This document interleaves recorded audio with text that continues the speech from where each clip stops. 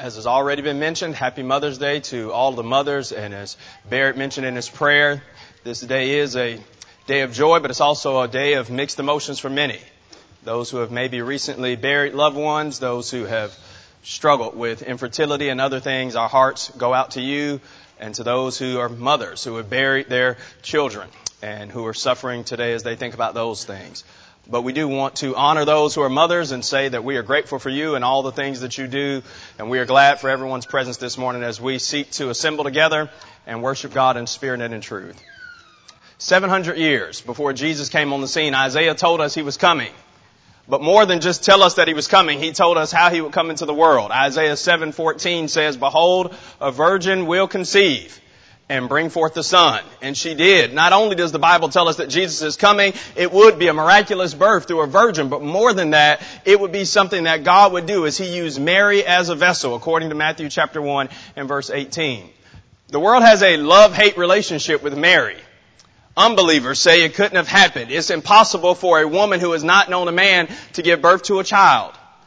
The Catholic world has engaged for many years in what's been called the worship or the veneration of Mary, in which they exalt her and praise her, and may even argue that on some occasions that she has something to do with our redemption, as she enjoys this place of prominence and is prayed to and through. Protestants and various denominations and even Christians are maybe in the camp that says, Mary is nothing but a conduit through which God brought the Savior. She did her service and she's worthy of really no other mention. She did a job God called her to do, and that's pretty much it. While most of the world wants to worship Mary, the other half wants to ignore her. The Bible does neither.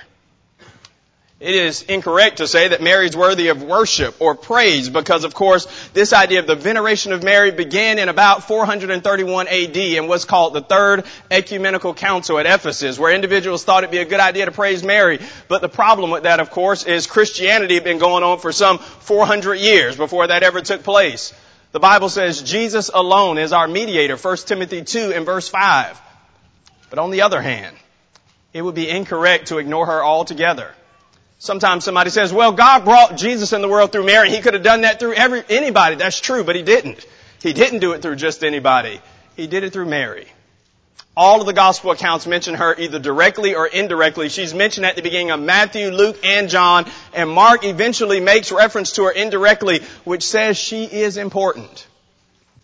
Now, in our country, it was 1914. Before Woodrow Wilson signed this declaration into office, which said that mothers are to be honored on the second Sunday in May each year. But the Bible has been saying that mothers have always been worthy of honor, and so it is with Mary. But more than just as a mother, she is a model servant of God. And what individuals should do as we seek to serve God and be the people that God would have us to be. You think about her life and all the things that the Bible says about her. It doesn't say something about her on every page, but we have enough that if we look at her life and examine ours, we'll see if we really measure up to who God wants us to be. Maybe some people wish the Bible said more about her, but it doesn't, and some people don't acknowledge all that the Bible does say. What I want to do this morning is look at the snapshots that we have of her life in the gospel accounts and one in the book of Acts, and notice 6 things that Mary not only tells her about the way that she lived, but about the way model servants of God should live in every age and in every generation. Maybe you've wondered before, am I doing enough? Am I pleasing to God? Am I being the person that God wants me to be? Mary helps us with this. More than just a vehicle through which Jesus was brought into the world, she is a servant of God who is to be blessed throughout all generations. Let's begin. Number 1. Mary is a model servant in that she found favor with God. Now, in Matthew's account, Matthew chapter 1, 18 through 25, Matthew tells us that Jesus was brought into the world, and the Bible spends most of his time in Matthew 1, 18 trying to convince Joseph that this was approved of God and that he should be betrothed to Mary and go through with the marriage. But Luke gives us more of an insight into the heart of Mary and what God thought about her. Twice in Luke chapter 1 and verse 28, and again in Luke chapter 1 and verse 30, we're told that Mary found favor with God. She's called the favorite one. What does that mean? It means that God looked on Mary and bestowed a special blessing on her as one of his servants. Now, the Bible says God does not show favoritism. Romans 2 and verse 11, there's no partiality with God. God doesn't play favorites based on mere exteriors. Acts 10, 34 and 35, God is no respecter of persons, but in every nation, he that works righteousness and fears God is accepted with him. And Mary's in that category. This idea of showing favor means that God had blessed Mary and gave her some benefits because of the faith that she had shown toward His name. This idea that Mary found favor with God, as Gabriel approaches her twice and mentions this in Luke 1, she's in a line of faithful men who have the same thing said about them in Scripture. Just think about Noah. In Genesis chapter 6, we read that all of the thoughts of the imaginations of men's hearts was evil continually. But Genesis 6 and verse 8 says, Noah found grace, the old King James have. Newer translations say, but Noah found favor in the eyes of the Lord. But not just Noah. She's in the line with Abraham. Genesis 18, 3 through 5, it says that Abraham found favor in God's sight. It's what allowed God to preserve Lot and his family in Genesis 19:19 when He says, if I found favor in your sight, spare me and let me make it to the mountain in Zoar. And God did because He found favor. It was the favor given to the children of Israel when God says, I'm going to give you favor in the sight of the Egyptians and you will plunder them. Exodus 3 and verse 21. It was the same favor that allowed Him to have Daniel and his friends blessed when they were in Babylon. Daniel chapter 1 and verse 9. Mary's in that same category.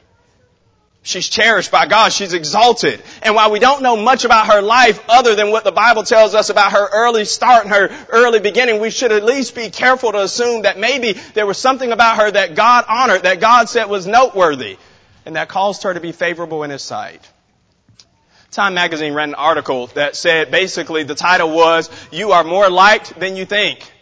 And they looked at some information that they found in the Psychological Journal of Science, which said that most people are overwhelmed with their thoughts about their first impressions. When we meet people, we have these conversations in our minds. We may think that we're socially awkward and I shouldn't have said that and I really messed up this first encounter with someone that I intended to make an impression on. But when they calculated the research, what they found is that individuals were often more liked and appreciated by others than they initially thought. They were viewed as favorable and likable.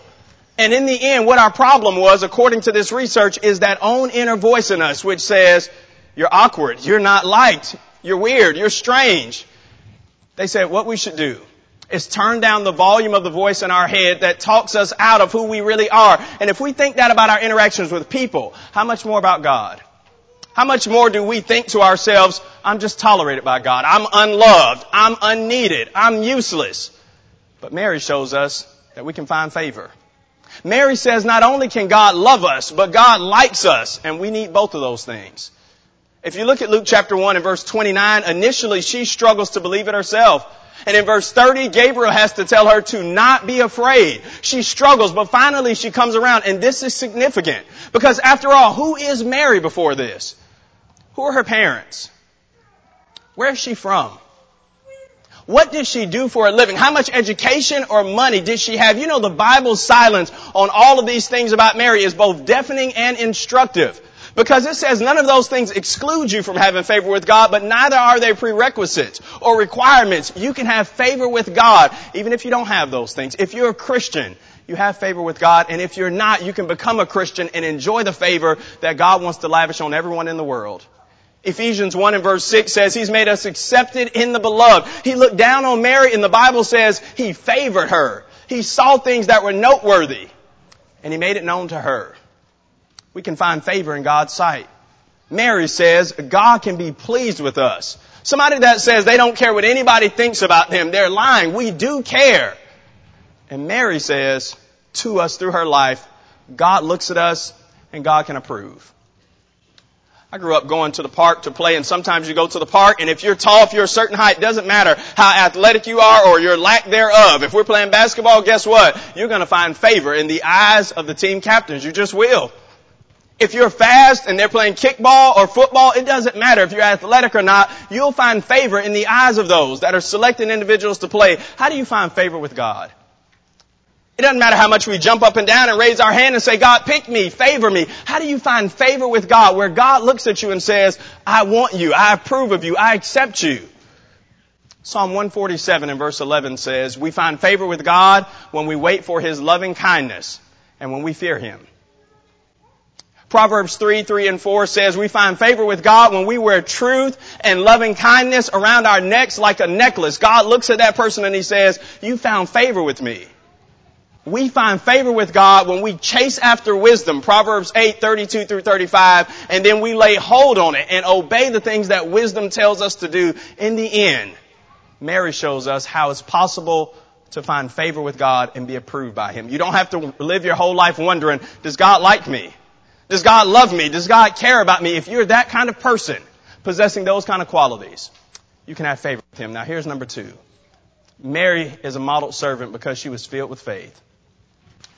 Gabriel appears to her and tells her that she's going to have a son. And like you, she had questions and doubts. Look at verse 35 in Luke chapter 1. It says the Holy Spirit would overcome her or overshadow her and she would give birth. And then once that happened, all of her doubts were swallowed up and she trusted God. And notice what she says in verse 38.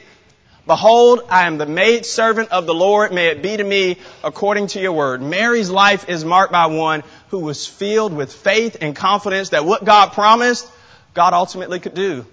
She trusted that whatever God said He could do because of verse 37. With God, nothing is impossible. And that was enough for Mary. And then she just makes this bold declaration of trust and confidence and faith. I'm the servant of the Lord. May it be to me according to your word. Now, people on this side of the cross struggle with it. We approach the text and we wonder, how could it be? But that's the difference between us and Mary. Because in the eyes of Mary, if it made sense to God, it made sense to her. Luke 18:27 says, the things that are impossible with men are possible with God. And Mary knew that. The brainiacs in the scientific community wonder the scientific probability of a woman giving birth without knowing a man. But don't you get it? That's why it's called a miracle. It's miraculous. It's not the norm. But God could do it. And Mary believed it. She's known as a woman of faith as a result. Would you note the words that she mentions in verse 38? The first thing she says is, behold, I am the servant of the Lord. English translations try to soften this, but what Mary actually says is, I am the Lord's slave. His female slave. That's how she describes herself. What does that mean? It means she knew her place and she knew God's.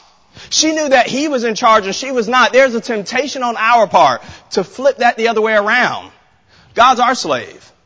God, give me all the answers. Tell me how you operate and what you do and why you do it. Mary knew her place. An employee and not a boss. A servant and not a master. A child and not a parent. The servant of the Lord. That's how she described herself. And then she says, let it be to me. That just means let it happen, God. I trust what you say and just let it happen. It's what Paul said on the ship in Acts 27. He's on his way to Rome and they're preparing for a storm and shipwreck. But in Acts 27:25, Paul says, I believe that it will happen just like the Lord told it to me. And that's what Mary thought. She believed. And then the last part of the phrase, according to your word. She believed there was power in what God said. That the God who hung the stars, the sun, the moon, and who crafted man with dirt was not going to struggle to bring forth the son miraculously. Her life was filled with faith, and it made all the difference. There's power in just the mere speaking of God's word, and Mary believed that. By the word of the Lord, the heavens were made, and all the hosts of them by the breath of His mouth, Psalm 33:6.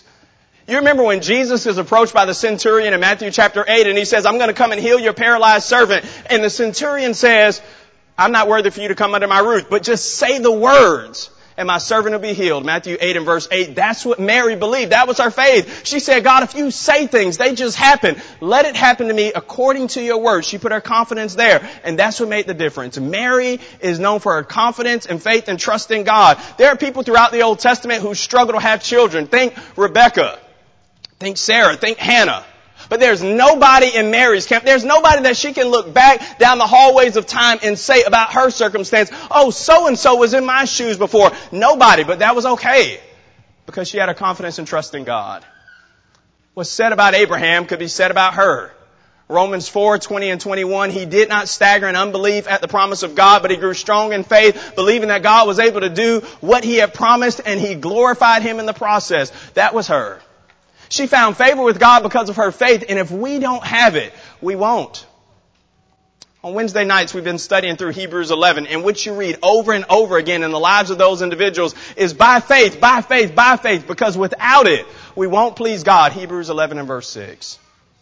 Would you hold your hand in Luke chapter 1 and go to James chapter 1? Go to James 1 and notice what's said about faith and why it's important that we have it.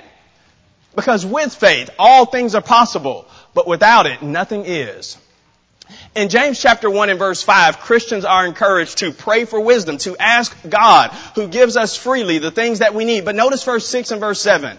But let him ask in faith, nothing wavering or doubting. For the one that doubts is like a wave by the sea, driven by the wind and tossed. Let that man not think that he will receive anything from the Lord. Mark it down. In verse 6, pray, doubting nothing. But if you doubt, underline this in verse 7, you won't receive anything. God has promised to people who have lives of faith and confidence, anything's possible. And to people on the other side, with doubts and questions and skepticism, God says, I've got nothing for you.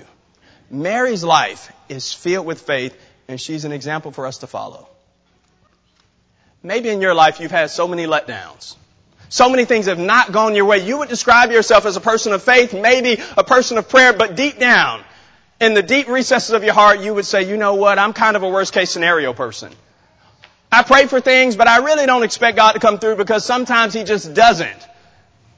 Mary would say, be a person of faith. If you have faith, the grain of a mustard seed, you'll say to this mountain, be removed from here to there, and nothing will be impossible for you. Matthew 7:20. Maybe on the other side, you say, you know what, I'm a person of faith, but I've been pretty successful. Honestly, I would like to think of myself as pretty independent. Mary would say, your own ingenuity, your own smarts and strength can only take you so far. You really need faith. At John 15:5, He meant what He said. Without Him, you can do nothing. Mary's a model example because she possessed faith. Her life was filled with it. It's amazing that she's in the beginning of every one of the Gospels because isn't that where it starts? Our Gospels, our lives, either begin or end with our faith or lack thereof. Maybe you've heard the story of Charles Blondin. He's been famous and used in illustrations for years and for good reason. In the summer of 1859, he tightrope 160 feet above the Niagara Falls in between Canada and United States. But more than that, he went across one time on stilts. He came back another time in a sack. And on one occasion, he even went through holding a stove and making an omelet. People on both sides cheered and jeered. And then when he finally got over, he said on one occasion, do you all believe that I can push this wheelbarrow across on this tightrope? And all the people said, absolutely. And they cheered. And he said, do you think I can do it? They said, we know you can. He said, who wants to get in the wheelbarrow? And they fell silent. You see, it's one thing to have faith, and it's another thing to get in a wheelbarrow. Mary was not merely a cheerleader for His power and His ability. Mary got in the wheelbarrow. There's nothing too hard for God, Jeremiah 32:27. Nothing too difficult for Him, Genesis 18:14. And Mary believed that. She had a confidence, a strong confidence that didn't waver. Do you believe that God can do anything? I'm not asking you if you believe that's in the Bible. The Bible says that, but I mean, do you believe that God can do anything? And let's take it up a notch. Do you pray like that? Do you pray like you really believe that there's nothing impossible for God within the realm of His will, that He can do it? And then do you live like that? And do I live like that? Because if we don't, we'll never know the blessings of a truly faith-filled life. In the end, faith is a strong confidence that God will do what He says, which leads to a joyful obedience that'll do whatever God requires. It's a strong confidence in God that He will do whatever He says, and it leads to a joyful obedience that says, God, whatever you say, I'll do. Note her words again in Luke 1:38. She says, I am the servant of the Lord. Let it be to me according to your word. She trusts God, and as a result of that, she trusts that God would follow through. That's what faith ultimately is. We either have it or we don't. Mary says, you can have it. Mary says, you can trust Him. Mary says, you'll be blessed if you do. Mary's a model servant of God in the third place because she praised God mightily. Derek read for us Luke 1:46 through 45. This has been called the Magnificat of Mary, or Mary's song. She goes to her cousin Elizabeth, and once she hears from Elizabeth that John the Baptist praised Jesus in the womb, Mary would not be outdone. And so in Luke 1:46 through 45, we have this song of praise that she offers up to God about God because of what He was about to do through her. We don't have time to read it all, but just notice a few things about this song and what Mary tells us about herself and her beliefs in God. Look at verse 46. She said, I will magnify Him in my soul. In verse 47 and verse 48, she said, God is a God who gives care and concern for the lowly. In verse 49, she says He does great things and He has great might and power. In verse 50, He's described as merciful. In verses 51 down through 53, she says that God exercises His strength and He makes individuals swap places. He brings the mighty down and then He exalts the lowly. And then in verses 54 and 55, He's a God that keeps His promises to the forefathers and a God who helps Israel. Mary mightily praised God, and she's an example of how it's done. This is a pattern in Scripture. God blesses people's lives, and the next thing you read about them doing is exploding in praise toward Him. Hannah really wanted a son. She said in 1 Samuel 1:27, "For this child I prayed." And when God delivered, you know what her response was? A hymn almost identical to this one in 1 Samuel 2:1 through 10. I know you didn't think you were getting homework today, but you're getting some. Go home today and read. And open up your Bible in such a way that you can see 1 Samuel 2:1 through 10 and Luke 1:46 through 45, 55, and note the similarities between Mary's song and Hannah's song. It's the children of Israel. They come through the Red Sea, through their difficult season, and the next thing they do is praise God and sing the song of Moses. And it's what Christians will be doing throughout the ages. Revelation 15:3 through 4 says that we will praise God in song for His might and for His power. Mary shows us what this is all about. She praises God mightily. We need to praise God in our individual lives. God's worthy of it. Let the redeemed of the Lord say so, who He's redeemed out of the hand of the enemy. Psalm 107 and verse 2. But we also need to praise God congregationally. Let me encourage you in the spirit of Mary to never sit out a song service of praise to God. Never sit one out. What do I mean by that? I mean when we come together and assemble to worship God, never give yourself permission to not do what Mary so boldly did in Luke chapter 1, 46 through 45. The Bible says we're to sing and make melody in our hearts to the Lord, and we're to speak to one another in psalms, hymns, and spiritual songs, Colossians 3:16 and Ephesians 5:19. Never let the song leader, their talent, or what you might consider to be their lack thereof, cause you to say, God, today you're unworthy of my praise, or at least for this segment of this song, I refuse to sing to you. Don't do that. Never let the newness of a song, you say, well, I don't know this song. Listen, there was a time when you didn't know any of the songs. Learn that one and sing it to God because He's worthy of it.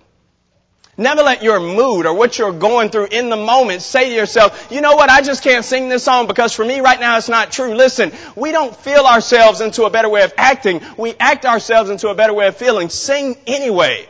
The psalmist says, I will sing. Yes, I'll sing. Psalm 27 and verse 6. And may that be true of every one of us. Mary is an example of how to praise God and how to do it mightily because He's worth it. Even the secularist has acknowledged the fact that human beings were crafted and made to sing songs. In the LA Times, they wrote an article in 1992 in which a professor of voice talked about this idea that singing can alter our mood.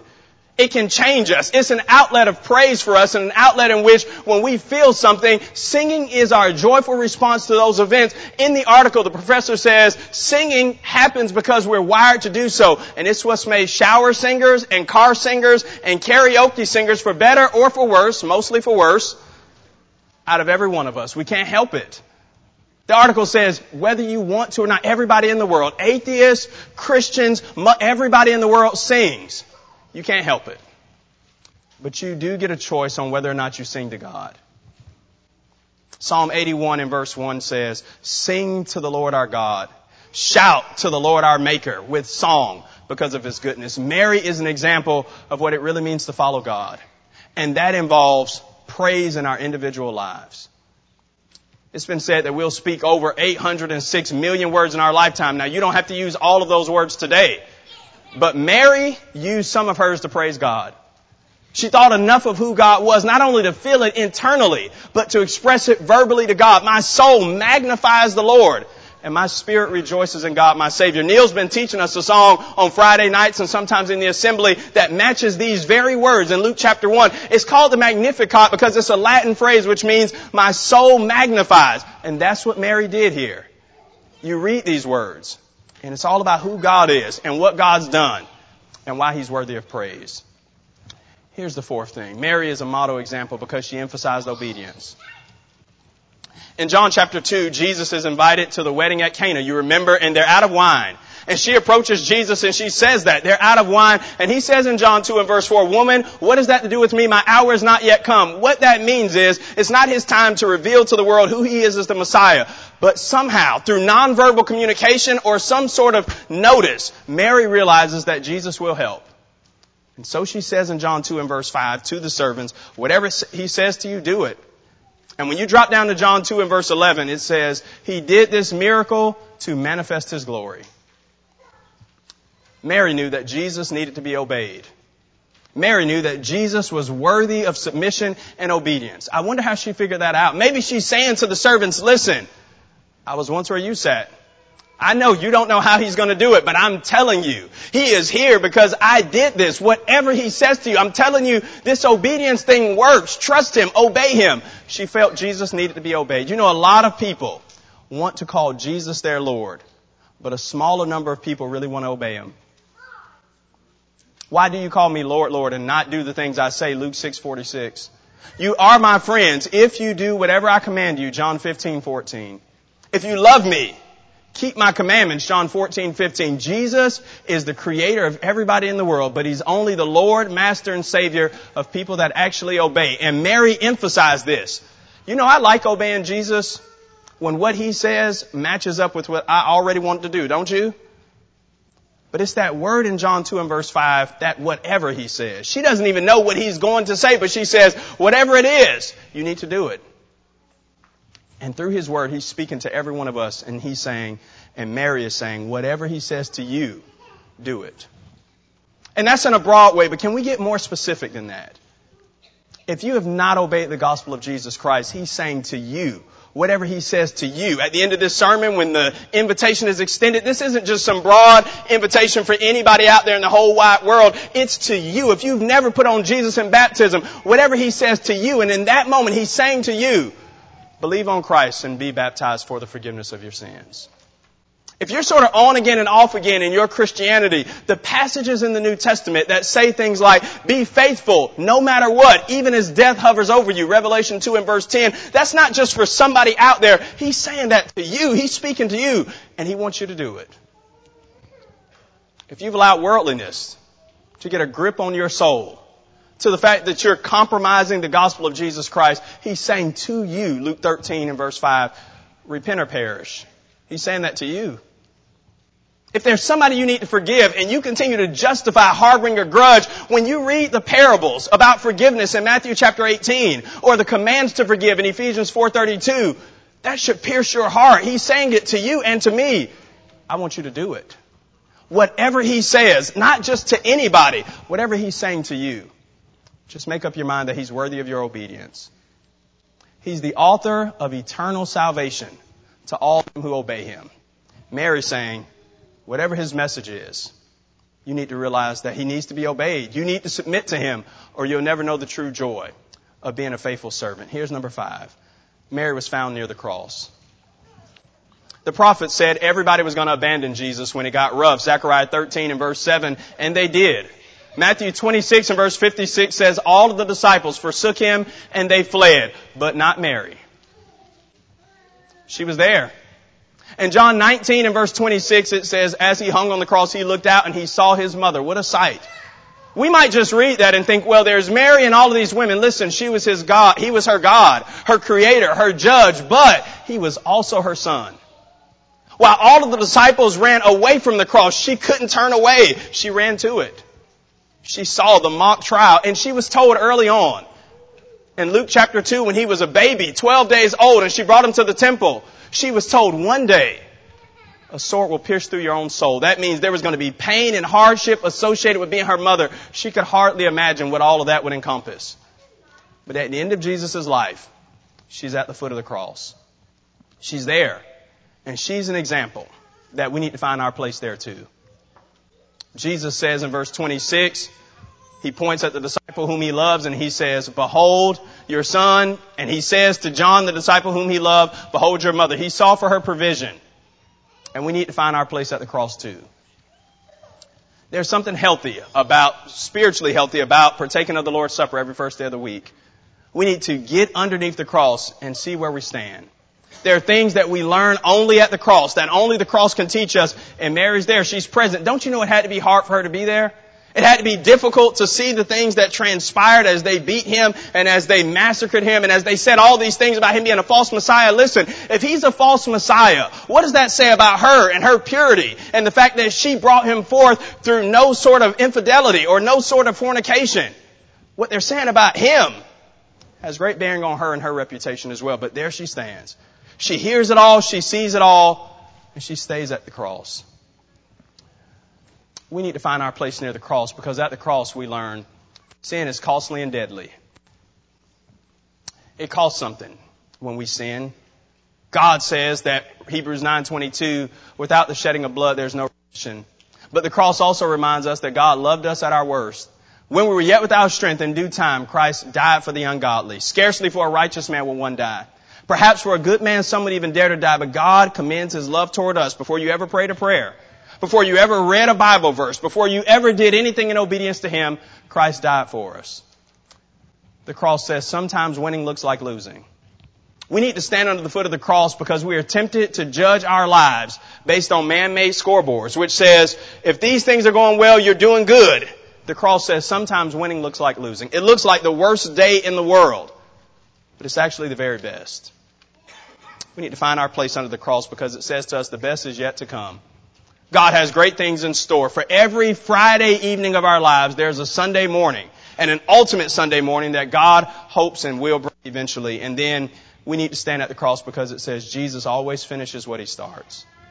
In John 19 and verse 30, He says, it is finished. He didn't say He was finished. He said it was finished. What was finished? The reign of sin in human lives. The law bearing down on people who could never obey it and fulfill it. And His mission to come and die for the sins of the world. Now here is the last place in which Mary is a modeled servant for us. She assembled with God's people. In Acts chapter 1, the disciples are waiting for the Holy Spirit to come so that they can go and preach the gospel to everybody in the world. And the disciples are there and they're waiting. There were 120 of them. But we read in verse 14 that there are women there, Mary the mother of Jesus, and also His brothers. This is the last time in the Bible that we read about Mary, but there she is, assembled with God's people. It would do nothing to be chosen by God, to praise and bless God, and then to not assemble with His people. But Mary saw fit to assemble with the people of God, and we need to learn from her example and do the same in our own lives. You know, there are some people that are just content with being quote-unquote Christians at large. They don't assemble with anybody. They're not a part of a congregation. Listen, they've got a personal relationship with God. And as much as every one of us needs a personal relationship with God, we need a congregational relationship with God's people. And there's just no other way around that. It's impossible to be pleasing to God on an island, separate and apart from His people. And Mary knew that. And she found herself with God's people. Throughout your life, look to Mary as an example and find your place among the people of God. Hebrews 10:25 says, do not neglect meeting together. We sometimes read that verse and we say, don't forsake the assembly. That's right. But here's the question. Which assembly? Because Hebrews 10:25 doesn't have Sunday in there, whether we believe it or not. It just says the assembly. It just says the meeting together. Well, what does it mean then? It means do not abandon the people of God wherever they assemble, whenever they assemble. Sunday night and Wednesday night, so long as we can. You find yourself among the people of God. That's what Mary does. She's there assembled with God's people. And we need to find our place there as well. Not merely sitting down and occupying a pew, but taking up a towel to serve. Finding our place in God's family and doing what God would have us to do. Mary's an example because she's assembled with God's people. And she used her talents and gifts and abilities not only to bring Jesus into the world, but to find her place among God's people once His kingdom was about to begin. If Jesus is a king and Jesus has a kingdom, I need to be where that kingdom is and among His people. After Acts chapter 1, there's nothing else said about Mary. And I think that's significant. She does her part, she plays her role, and then she quietly fades off the scene and allows Jesus to play the star role that only He was cast to play. She would say to people that worship her today, don't worship me. My soul magnifies Him. Obey Him. Do whatever He says. And to people that would try to ignore her, the Bible would say she's more than a mere conduit. She's more than a mere vessel. She's an example of what true and faithful service to God looks like. She found herself at the foot of the cross, and that's where we all need to find ourselves. If we would ever be saved, We need to find ourselves at the foot of the cross, see what Jesus did for us, and how laying hold on that by faith, the same faith that Mary had, and allow it to push us to say, whatever he says, I trust him and I'm going to obey. If you have not obeyed the gospel of Jesus Christ, if you're not a Christian, this is God's invitation to you to investigate the claims of Christianity. I know somebody says it's hard to believe, though. Listen, Mary was there, an angel was speaking to her, and it was hard for her to believe. But she did. You haven't obeyed the gospel. God is saying to you, you're guilty of transgression and sin. But my love has overwhelmed that, and in grace you can be saved if you believe Jesus is the Son of God and you turn from sin. And you confess that faith and you're immersed in water, I'll forgive all of your transgressions, all of your sins. I'll add you to my family, the church, and you can be a part of my people. Mary's life says, if you are a Christian, magnify God with your soul. With the rest of your life, find your place among God's people and faithfully serve him because he's worth it. He's worthy of it. And you'll be thankful forever that you did. She sets an example for us. And she points us to the one that she brought into the world who one day wants to take us out of this world to be with him. We're going to stand and sing this song of invitation. But before we sing it, just think about your station in life, where you stand in relation to the Word of God and whatever he is saying to you, whether that's to repent, whether that's to forgive, whether that's to increase in faith and see that you can be loved and find favor with God, whatever he says to you, make up your mind that you're going to do it and obey. If we can help you, come now as together we stand and as we sing.